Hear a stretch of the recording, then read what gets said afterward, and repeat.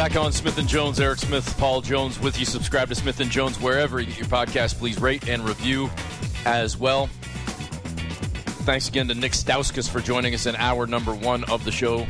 Nick joining the Boston Celtics on a 2-year deal. Celtics last night with a victory over the Memphis Grizzlies, and they gain more ground on the Raptors as Toronto loses to the Detroit Pistons. Raptors trying to get back on track against the Magic tonight, but the good news for the Raptors, last night the Nets lost as well, so Toronto doesn't lose any ground on the Nets, still 3 up on Brooklyn, 4 up on both the Charlotte Hornets and the Atlanta Hawks. So that's how things stand in the Eastern Conference. We're going to go around the league, the East and the West, in a few minutes' time when our friend Tim Bontemps from ESPN joins us. So we'll have lots to dive into with Tim. That Celtics win last night, Jonesy, was certainly a big one for Boston because Memphis, one of the best teams in the West, one of the best teams in the league, and the Celtics are not showing any signs of slowing down. Like, I don't know what got into the water in Boston that wasn't there early, or if it was simply just a case of a core that for the most part has been together, but that had a new voice, a new leader, a new direction, and it took them some time to figure things out and to learn the system and to learn what's wanted. And now, midway point, a little bit beyond the midway point, they're starting to do a lot of damage. We always say that, when a new coach comes in, it's a new system. It takes time to adjust to it. And you know, who knows? Maybe there's some head knocking. You know, you got to convince, you got to get the buy-in. You know, we talk about it all the time, and especially Ime Udoka, the teams that he's been with, the Spurs, the Nets. I mean, he's been with successful organizations and good teams and good coaches and around good players. I mean, just think last year he was in Brooklyn with Durant and you know, Kyrie Irving and all of, like, he's seen it. And if you think about what happened in Boston at the beginning of the year, he wasn't afraid to speak his mind and really say some stuff. And some of the media were even taken aback that he was being that, quote, honest and open, unquote, about what was going on. And maybe he, in the master plan, he has it all coming together now. So, yeah, that was a good win, and that shows Boston's for real. There's no backing up now. They vaulted to be a threat, and just to add one more team into what I think is a very difficult Eastern Conference.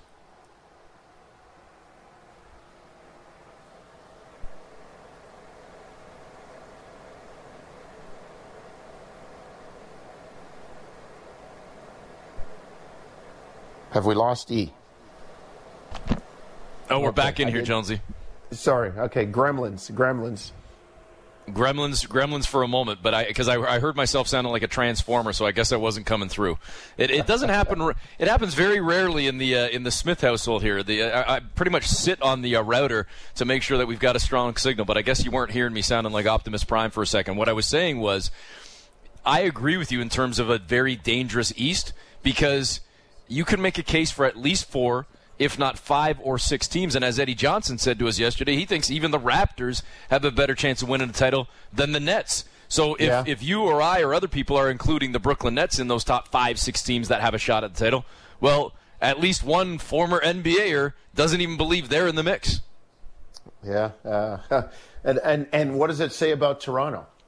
In a, quote, growth/rebuilding, unquote, year, that they are right in the mix. And the playoffs in the East, the play-in and then the playoffs in the East are going to be terrific. And if you're Toronto, try to get out of that, try to get out of the pit, try to get out of the play-in tournament, because it is going to be it's game 7s, right? If you're it's 7-8, and then if you're 9 or 10, you have to win 2.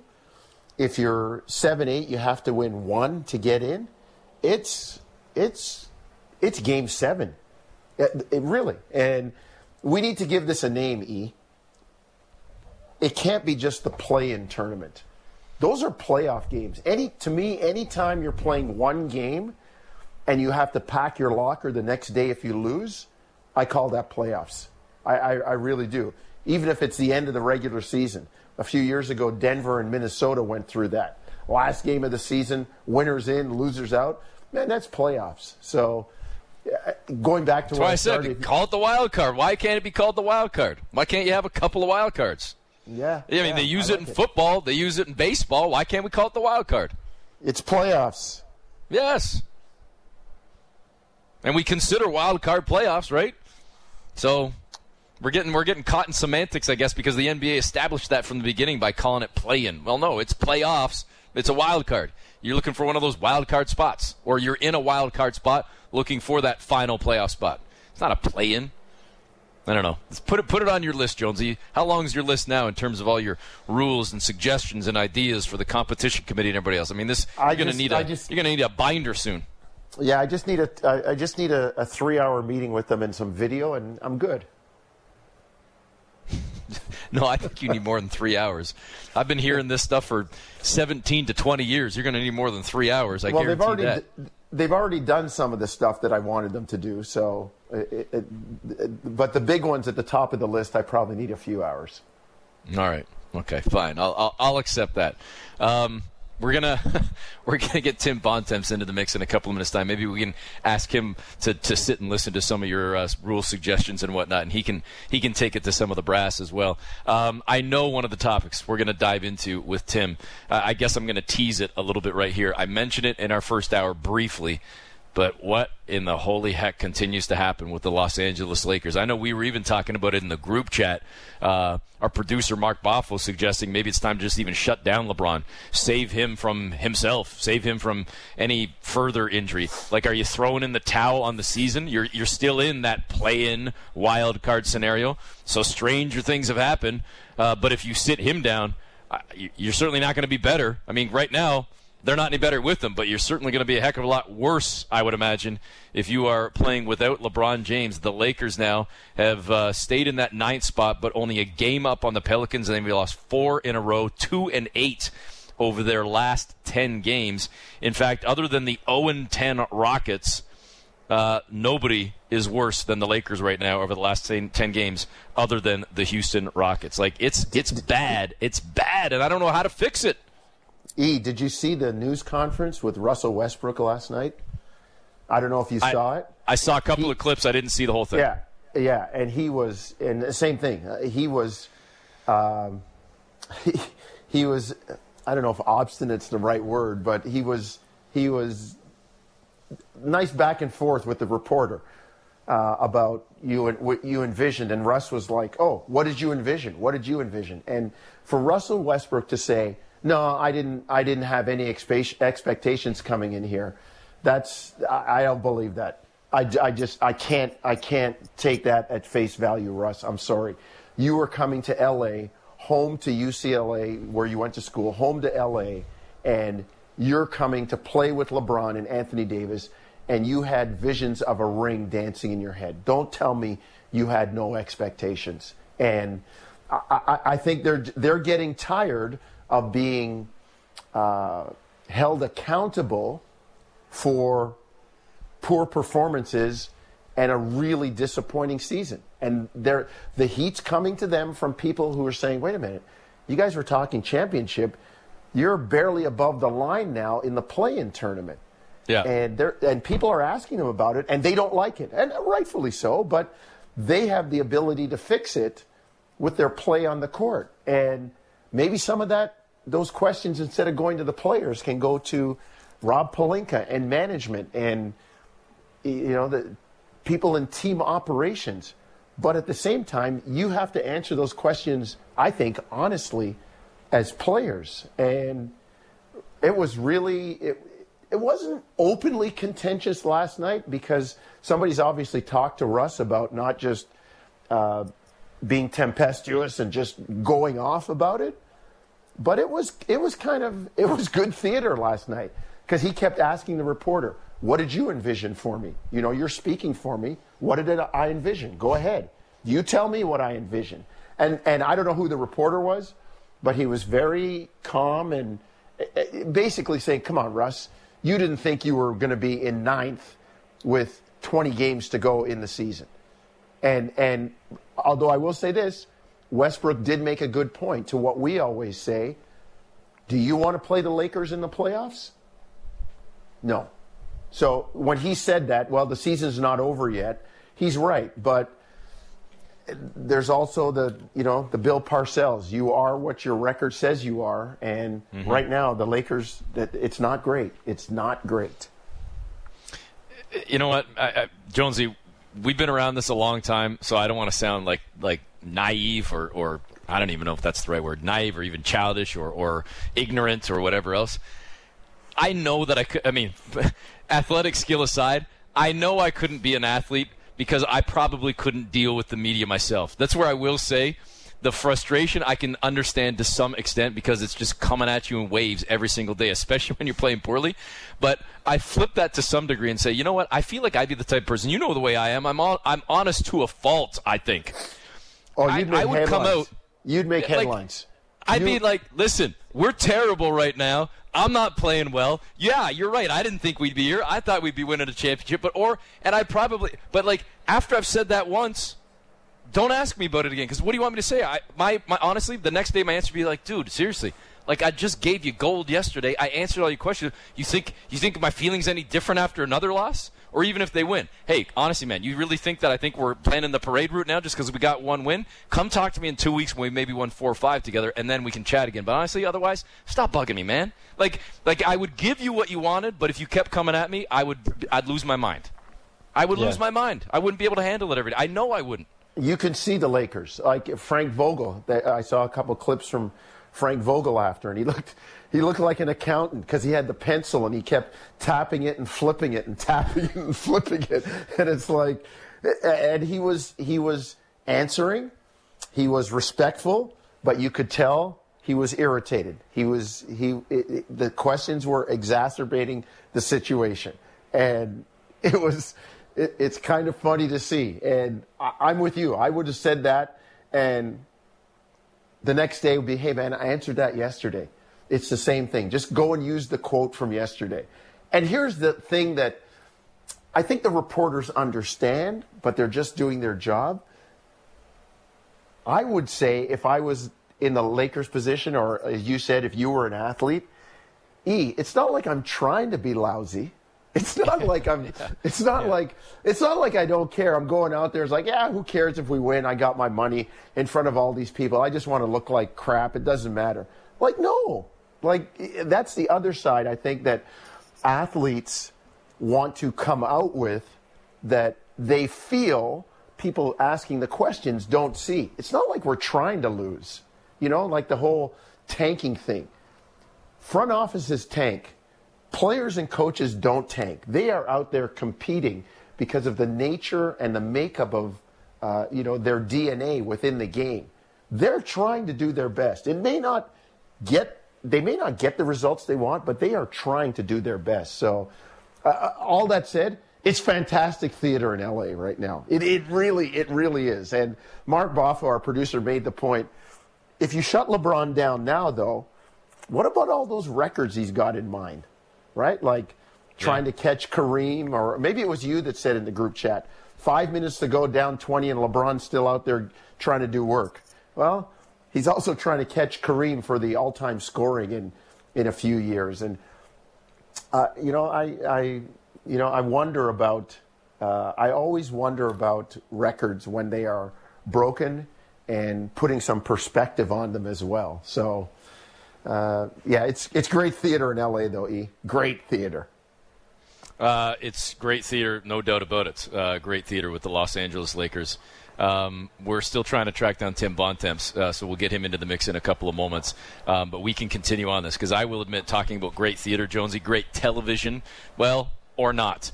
I will fully admit, folks, I shut the game off last night. I made it, I think, in fact, here's the God's honest truth. The God's honest truth was I made it through most of the first half by the time I got home from the Raptors game, what I caught of the first half. And then Jonesy and I were texting back with one another as the second half was about to begin. And I think I even said to you, Lakers down 20, I'm shutting it off, time to go to bed. And I'm not normally in bed till at least 1:30 or 2 a.m. And I thought, you know what, this is a perfect time to just hit the bed a little bit early and go to sleep. And so I shut it off, and I didn't hear it. But Charles Barkley on TNT, on Inside the NBA, says, I'm not using the word Lakers anymore until they win a playoff game. He calls ESPN and TNT nitwits for putting these losers on television, and then jokes later that Bronny needs to get out of Sierra Canyon and come to the Lakers and help his dad and help the Lakers. Oh. So, like the Charles team from was in Southern California. The team from Southern California, he calls them. And I was just waiting for the line where he would say something like, even though the guy's alive, Charles would say, somewhere Kareem's rolling over in his grave. Like I mean, he said it with other teams too, and guys have been alive. I'm like, Charles, how can you say that? The guy's rolling over in his grave. He's walking the street still. But you know what? He does make a point with putting these guys on TV all the time. Yeah. They're not that great, but then again, they are who they are, and everybody wants to see. I wonder how our man Bontemps is watching the train wreck that is L.A. right now in the Lakers. Well, he's on the line right now. Tim Bontemps from ESPN. Tim, thanks for joining us as always. Hey guys, how you doing? Good, Tim. Better than the Lakers, I guess. Like Tim, it's been the ongoing question all year. I'm sure we've asked it to you. Like, there's 20 games left now, basically. What, if anything, can be done, and can they even, find some semblance of turning this thing around or finding some sort of momentum going into the play-in/playoffs? Yeah, man, it's just hard to see how that's going to happen. I mean, when you look at this team, they've had structural flaws all season long. They have not changed. And when you look at where they're at now, it's just hard to see how it's going to change between now and the playoffs. Like, I guess they could get AD healthy, and if you have LeBron and AD playing 45 minutes a game, maybe you can make a little noise in the play-in tournament in the playoffs. But it's just hard to see how that's going to happen at this point. I think it's, pretty much a lost cause. You see the way they're playing, I think the players know it's a lost cause, and it's just going to be a pretty ugly run down the stretch here.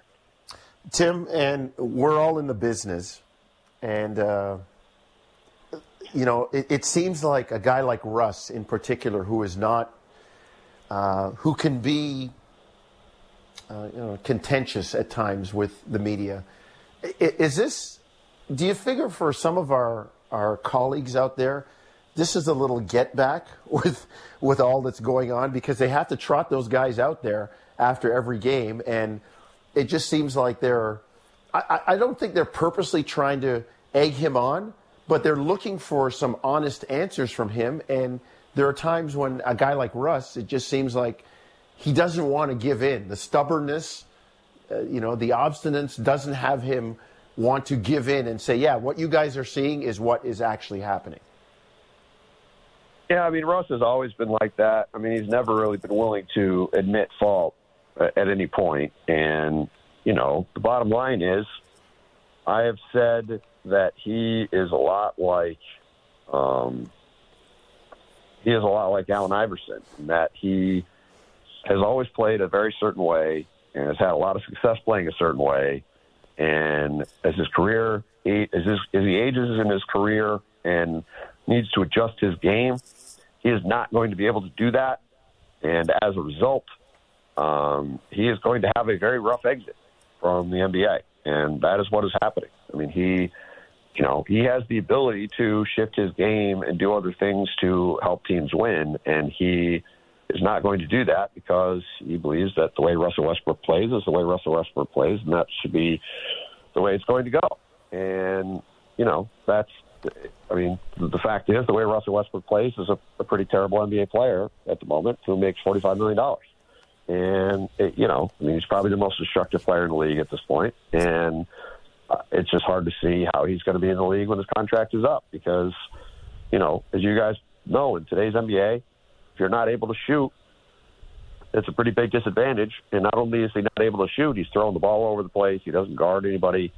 I mean, it's a pretty toxic combination of stuff. And, it's why I didn't understand why the Lakers made the trade in the first place. And it certainly has played out even worse than I could have imagined, frankly. Wow.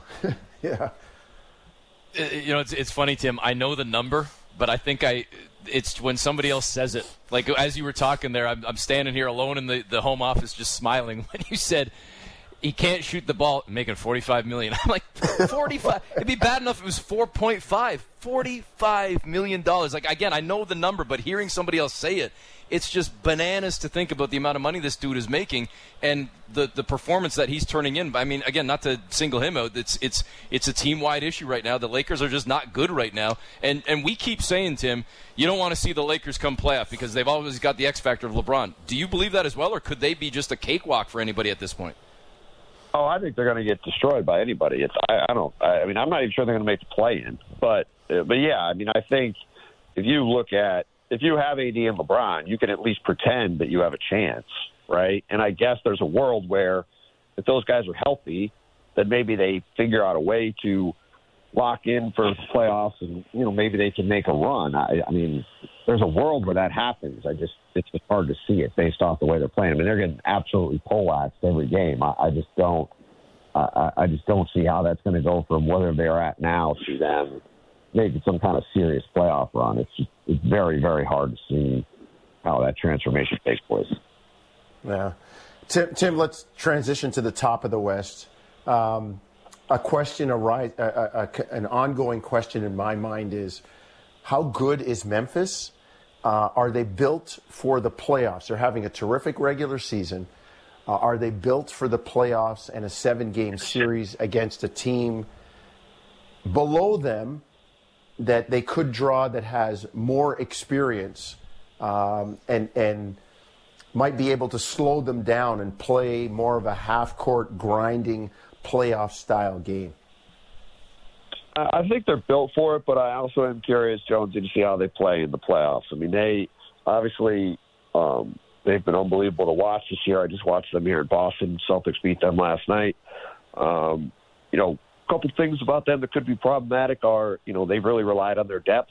And as you guys know, depth sort of becomes less important in the playoffs when teams shorten their rotations. So it'll be interesting to see how that goes. They also are a pretty iffy outside shooting team, right? They're the best paint scoring team in the league, but it's hard for them at times to make enough shots. And, last night the Celtics really packed the paint. And while John Morant and Desmond Bain got going in the second half and went 9-14 from three in the first half, they shot 4 for 21. And, I think teams are going to really dare them to shoot the ball a lot of the time. We'll see how that goes. But, I mean, this team has a lot of early Golden State vibes for me. They remind me a lot of the 2013-14 Warriors right before they really took off and became a supernova. You see John Morant jerseys whenever they're in games now on the road. People come early to watch them warm up. I mean, it's really becoming an event to see Memphis play. And I think that, assuming health for Ja, and if they can add one more piece, they can get their Andre Iguodala. That, the Warriors kind of added to be sort of the final piece of the puzzle there. I think they've got a chance to really just be poised to take over the league here in the years to come. So we'll see what happens in this year's playoffs. They're probably not quite good enough to get all the way there this year, but, if Ja can stay healthy, I think Memphis is going to be a force to be reckoned with for a very, very long time. Speaking with Tim Bontemps from ESPN, host of NBA Stock Report on YouTube as well. Hey, Tim, you mentioned the Grizzlies. Listen, obviously they're not going to win every night. They had a tough one last night against the Celtics. Boston pulling away and getting the victory over the Grizz, and Boston, one of the hottest teams in the NBA. I know you covered them quite extensively as well. What's been the difference in the Celtics the better part of the last 4, if not 6+ weeks, and how they've been able to get their season on track to the point where they are vaulting up the standings in the East? Well, it's a few things. I mean, one is they have the best defense in the NBA now, and when you're playing defense like they're playing defense every day, that's going to help you win a lot of games, right? So that's the first thing. Second thing is they traded for Derek White, who has been an absolutely perfect fit with their team all season long. When they were struggling, when they were 25-25, 50 games through the season, I kept saying that the Celtics had a bad mix of players around Jason Tatum and Jaylen Brown because those guys, while they're not great playmakers, and so you need to surround them with guys who are going to make quick decisions with the ball and we're not going to hold it. And by moving on from Dennis Schroeder and Josh Richardson and replacing them with Derek White, the team functions just vastly better now than it did before. And the other thing, too, is Ime Udoka is basically playing 7 guys when they're healthy, and they're 7 really good players. Not too dissimilar from what Nick Nurse is doing in Toronto, really. Yeah. And, now they've had a couple injuries. Jaylen Brown's missed a couple games. He should be back for Sunday's game against Brooklyn. But when those 7 guys are playing, they have 7 very good defensive players. They have no holes. They all know how to play. They all can shoot. Robert Williams has been one of the most improved players in the league this year. So, it's been remarkable how they've completely turned their season around and went from a, sort of meandering 500 team to one that, looks like it could make a serious playoff run in the East. But, things have fallen together just very perfectly for them. And I'll tell you what, if I was one of these teams in the East, I would not want to play Boston in the playoffs because they are going to be a really, really, really tough out. Hey, Tim, it's funny. You talked about what Nick Nurse was doing in playing limited guys. I just wonder, are the minutes police out in Boston with Ime Udoka the way they were out with Nick Nurse in some parts of Toronto and around the league? Well, he's riding guys. He's playing guys. Hey, man, you're trying to win. You're trying to, and why wouldn't you play your best players if you're trying to win? And Ron Rothstein, Eric and I had him on. He said, take care of winning first. Don't worry about that other stuff. So I'm just curious are the minutes police out in Boston looking at how much those guys are playing, a limited number of guys are playing? I would say that they're not quite as bad as the way I should say that Ime Udoka is not playing guys to quite the extent that Nick has been. So I think there's a little less of a need for it. And they also haven't had some of the injuries that have started to pile up, like with, Freddie's knee has bothered him and stuff. So that hasn't really been the case yet. And frankly, the Celtics went from a team that was sort of disinterested and not interesting to watch to one that's blowing through the league, and people are very excited here. So that hasn't happened yet. But, if they start having injuries, I think it'll happen. But, look, it's been a couple of disappointing years for Boston in a row, and for them to be playing like this again, people are just very excited about what's going on. Hey, Tim, the answer might be obvious based on what happened with last night's events, I suppose. Boston now leapfrogging Cleveland. They're into the 5th seed. The Cavs have dropped to 6. The Cavs have gone from as high as, I believe, 3 down to 6 now. Is that the team? Do you think the way Boston's playing, they're going to stay top 6? Like, if you're Toronto, if you're Brooklyn, heck, I guess Charlotte, Atlanta, if you're trying to eyeball even a glimpse of the top 6, is Cleveland the team you're now circling? Absolutely. They're the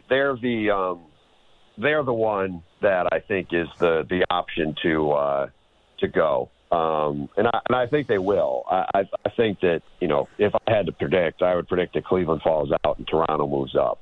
Again, we'll see if Toronto can stay healthy and how Fred's knee looks. Obviously, if he isn't healthy, that's going to change that. But the Cavs have been sinking like a stone for a while. They've had all these injuries with their guards, and their schedule gets pretty tough, and I expect them to keep losing. So I certainly think that they are the team that, if I'm like you said, if I'm Toronto or one of these teams not in the play-in tournament now, I'm looking at the Cavs and saying we need to catch them because that's our option to get out of it. Tim, the East, and Eric and I were talking about it, the East is going to be a bear. I mean, even in the play-in tournament, those are game 7s. I mean, you think about right now, Toronto, Brooklyn, like down at the bottom there. That is going to be really, really tough sledding.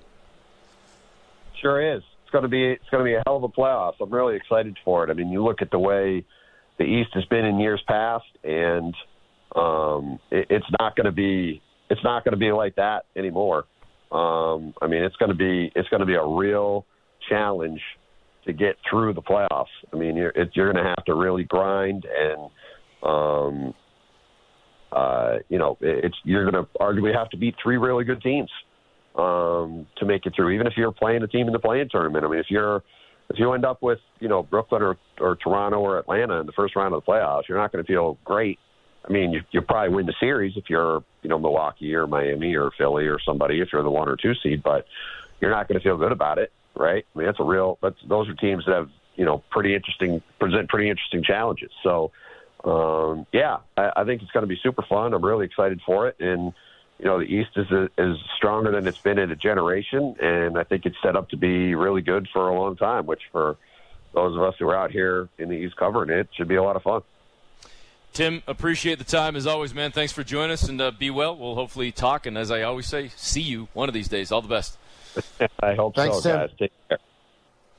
Tim Bontemps from ESPN, host of NBA Stock Report on YouTube as well, so make sure you check him out. You can follow him on social media on Twitter, @Tim Bontemps. We're going to step aside, quick little break, bring a guest on that we had a few months back to talk about a book that he wrote that was turned into a television show, a series, Showtime. It's going to premiere on HBO this weekend, and we will chat with Jeff Pearlman when we continue on Smith and Jones. Covering the Raptors in depth like no one else. The Raptor Show with Will Liu. Subscribe and download the show on Apple, Spotify, or wherever you get your podcasts.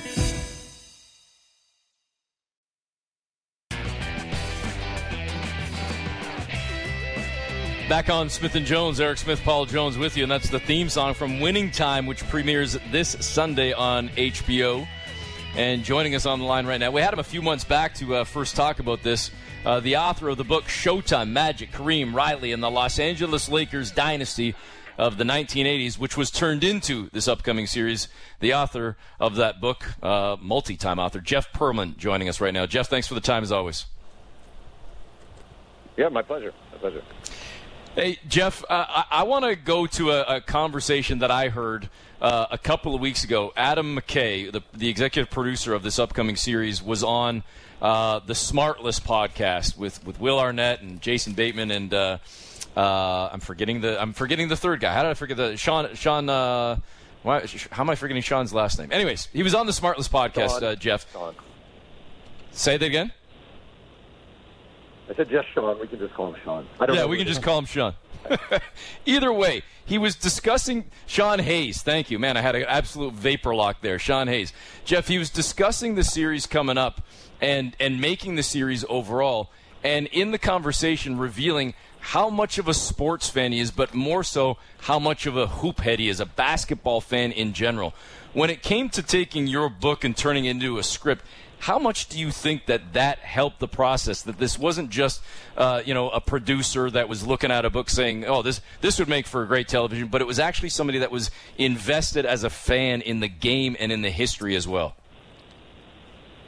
All right, it's actually funny timing that you asked me this question because yesterday I recorded a podcast. They're doing a podcast to go along with the series, and it was recorded in Adam McKay's offices, one of the offices for his production company. And I needed to use the bathroom, and someone said, just use Adam's bathroom, right? So he has a bathroom off in his office. I'm not making this up. I go inside. I actually took video of his bathroom. His bathroom walls are basketball cards. Picture 4 walls of a bathroom, and all the walls are covered completely, neatly, perfectly angled, roof to floor with basketball cards. And that's what his bathroom is. So you can sit there on the toilet for 20 minutes, and you'll see J.R. Reed next to Bill Bradley, next to Kareem, all these cards. It was the craziest freaking thing I've ever seen. I was taking pictures in his bathroom to send my wife. So the guy loves basketball, and I didn't know I'd never heard of Adam McKay before I met him. Like, I Googled him right before our meeting. I'm just not that into anything. And he was all about the Lakers, the nuance, the details. I mean, I went to the premiere. There was a premiere party 2 nights ago, and he gave this speech, and he was talking about Drexel playing LaSalle in a basketball game in 1992. Like, the guy is hyper focused on basketball, and I just think that has everything to do with this. Like, they brought the project to him. The idea was brought to him by a screenwriter named Jim Hecht, and McKay was just all in because this is really his passion.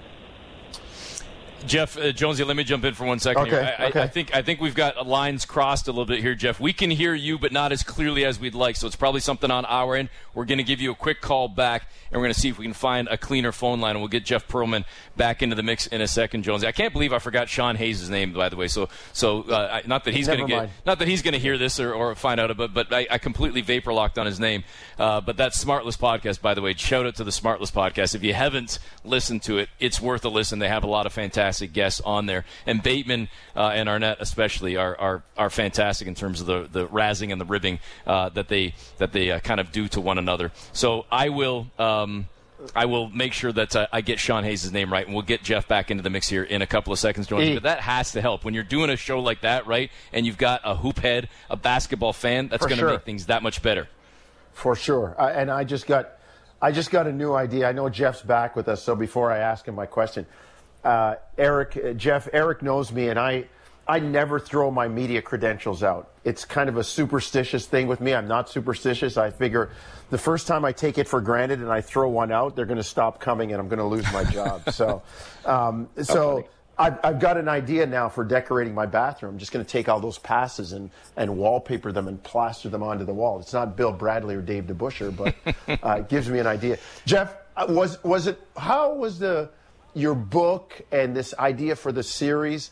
I'm curious about how it was received by the actual Showtime Lakers. Like, have you had any conversations with Magic or James Worthy or guys that were actually in it and you wrote about it, now it's being turned into this production by HBO?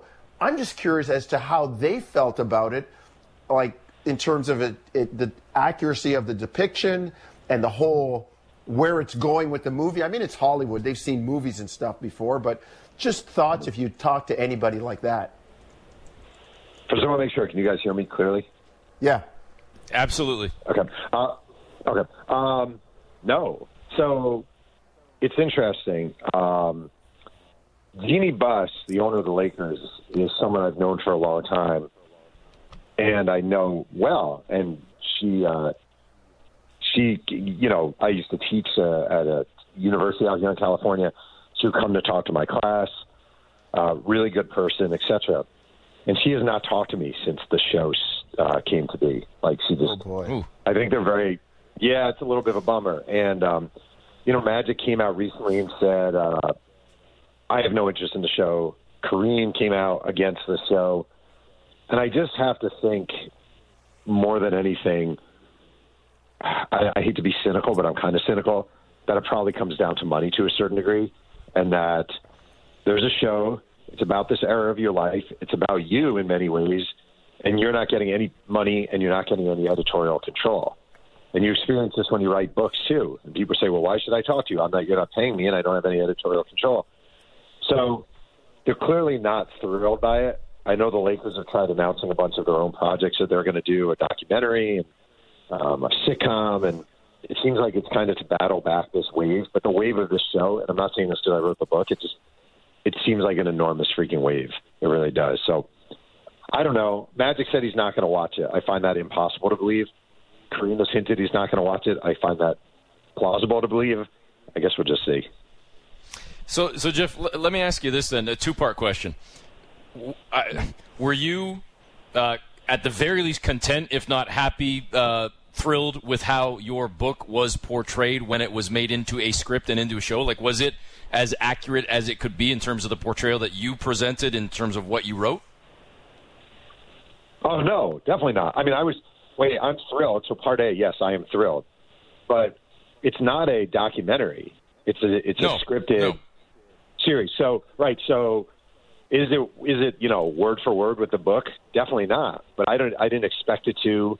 It'd be weird if it was. Like, there are dramatic flourishes to this show. There are long monologues from characters that didn't appear in my book because they weren't in my book because it's a TV show. It's based on the book. It isn't the book, and it shouldn't be the book. So I've seen every episode. I think it's awesome. I think it captures a time period amazingly well. I think the actors are mind-blowingly good. But I was aware from the beginning, like, the book is material and it's a building block, but it is not what the series is, So I'm totally happy.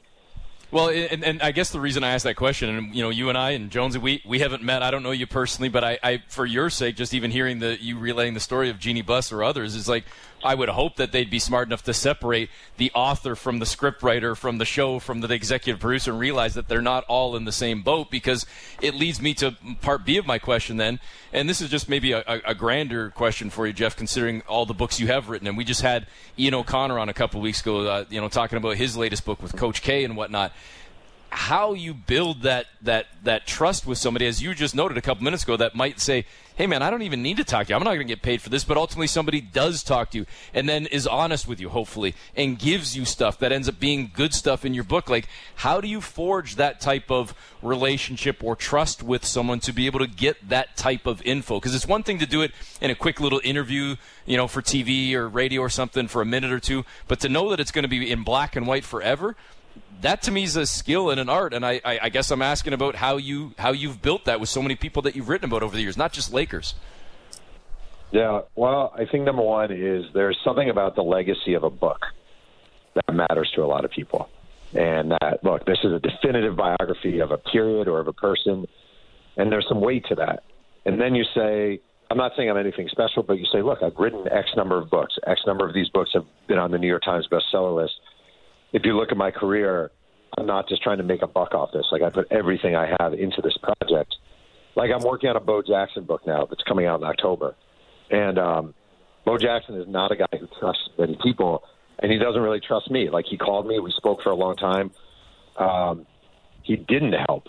But when I call people, and the same thing I said to him, every time I communicate with him, is basically, look, man, your legacy is actually really important to me. And that 100 years from now, people remember the importance of Bo Jackson and what you meant to sports and what you meant to sort of pop culture and what you meant to society. And that's what I'm trying to build here. So when I call people, I always try to emphasize that. And when I'm talking to the people themselves, I try to emphasize that. And sometimes it works, and sometimes it's a disaster. You just never know. Jeff, as a basketball guy, and we talk with our colleagues on this show almost daily about the current version of the Lakers, and oh gosh, what a train wreck they are. Is there anything in the making around chronicling this particular season with LeBron and all of what's going on? I mean, I don't know if it's a book or is there anything to that? Are we going to look at this as a blip? Are we going to look back and say, hey, maybe this year there should be something written about it, all the dynamics that are going on? So it's funny. I've had this conversation because people say, oh, you're going to make it a trilogy, because I wrote the Shaq Kobe book, then I called Three Ring Circus after Showtime. And they're like, oh, you're going to do the LeBron era. I think the big problem is, at least thinking as a book, nobody would want to live this season. Like, I live in Southern California, and I've never – all you hear – This is a sports area that is relatively laid back and casual, but I've never heard more angry fans than I've heard this year about the Lakers. And I feel like the minute Russell Westbrook is an ex-Laker is the minute you'll hear an actual celebratory shout out of the entire the greater Los Angeles area. It's just been a total disaster and a mess, and people are really angry and upset. So I don't know. I've written books about – my two worst-selling books are about Roger Clemens and Barry Bonds, and I just think there's something to be said for not writing books about people who other people don't really enjoy. And this season has been just a minefield for the Lakers. Speaking with author and writer Jeff Pearlman, author of the book Showtime Magic, Kareem, Riley, and the Los Angeles Lakers Dynasty of the 1980s. It's been turned into a series on HBO, Winning Time, which premieres this Sunday. Maybe the better book. I don't know. I don't mean to sit here and be pitching you ideas, because I sure as heck can't write them. I don't have the talent to do that, Jeff. But speaking to you as an L.A. guy, at least in Southern California now, where you make home, I'd be interested in knowing about the impact of the Rams coming back to Los Angeles, because everything I had heard was, and perhaps it speaks to because the Lakers are the team and it's been such a train wreck that they've been dominating the headlines, you would barely even know that the Super Bowl was in town a few weeks back and that the Rams ultimately won the thing, because the interest in football seems like it barely registers. That does not sound like a good book topic. That sounds like a book 12 people would read. It's really sad, actually. I mean, The thing is this: there's two parts to this. The owner of the Rams, Sam Kroenke, is just awful. Like, just awful. Just your typical greedy, doesn't care at all about the fans. Jack of all. It's just the worst. And the other thing is like, it's really interesting out here. And again, I grew up in New York. I grew up a diehard Jets fan. Jets fans are super passionate. They're gluttons for punishment, but they stick around. Like, there's a generation of young football fans out here in California who did not grow up with the Rams. Like, the Rams came back, and it was like, oh, the Rams are back. Well, all these kids out here who are now in their 20s didn't grow up with this team.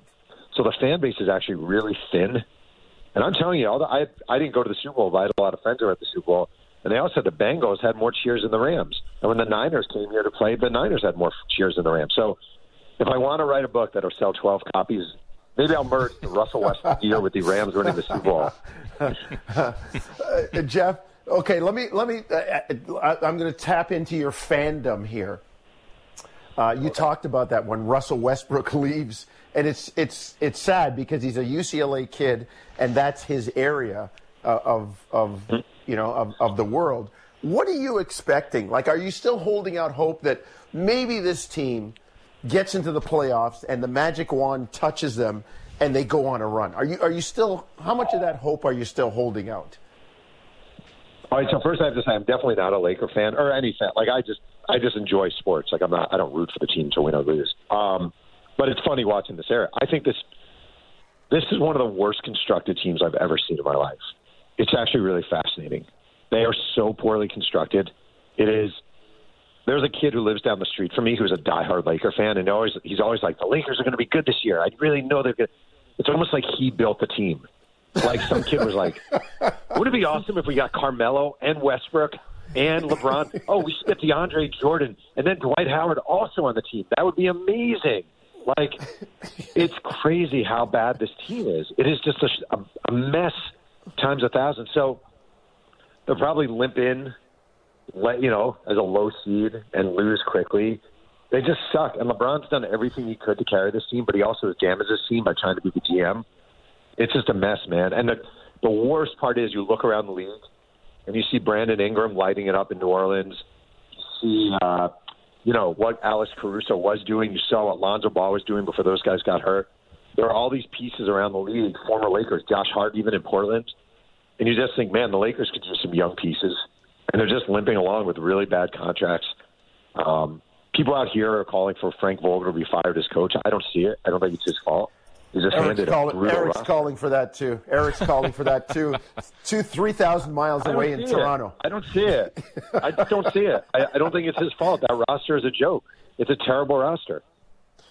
Oh. Hey, Jeff, listen, we'd love to continue the conversation, but we're up against the clock. I'm sure you're all aware of that. We've got to step aside, but we'll make sure we shout out the book again as well, and we'll be watching the series starting on Sunday. Thanks again for joining us. All right, thanks for having me. Take care. Thanks, Jeff. There is Jeff Pearlman, author of the book. I said I'd shout it out, and here you go right now, folks. Check it out. Get it at Indigo or Amazon or whatever fine bookstore. Support your local bookstores as well, and look for Showtime, Magic, Kareem, Riley, and the Los Angeles Lakers dynasty of the 1980s. It has been turned into a series, Winning Time, which premieres this Sunday on HBO. Thanks to all of our guests, not just today, but this week. Thanks to all of you and to our crew as well. Make sure you subscribe to Smith & Jones wherever you get your podcast. Please rate and review. We'll be back on Monday. Have a great weekend, folks.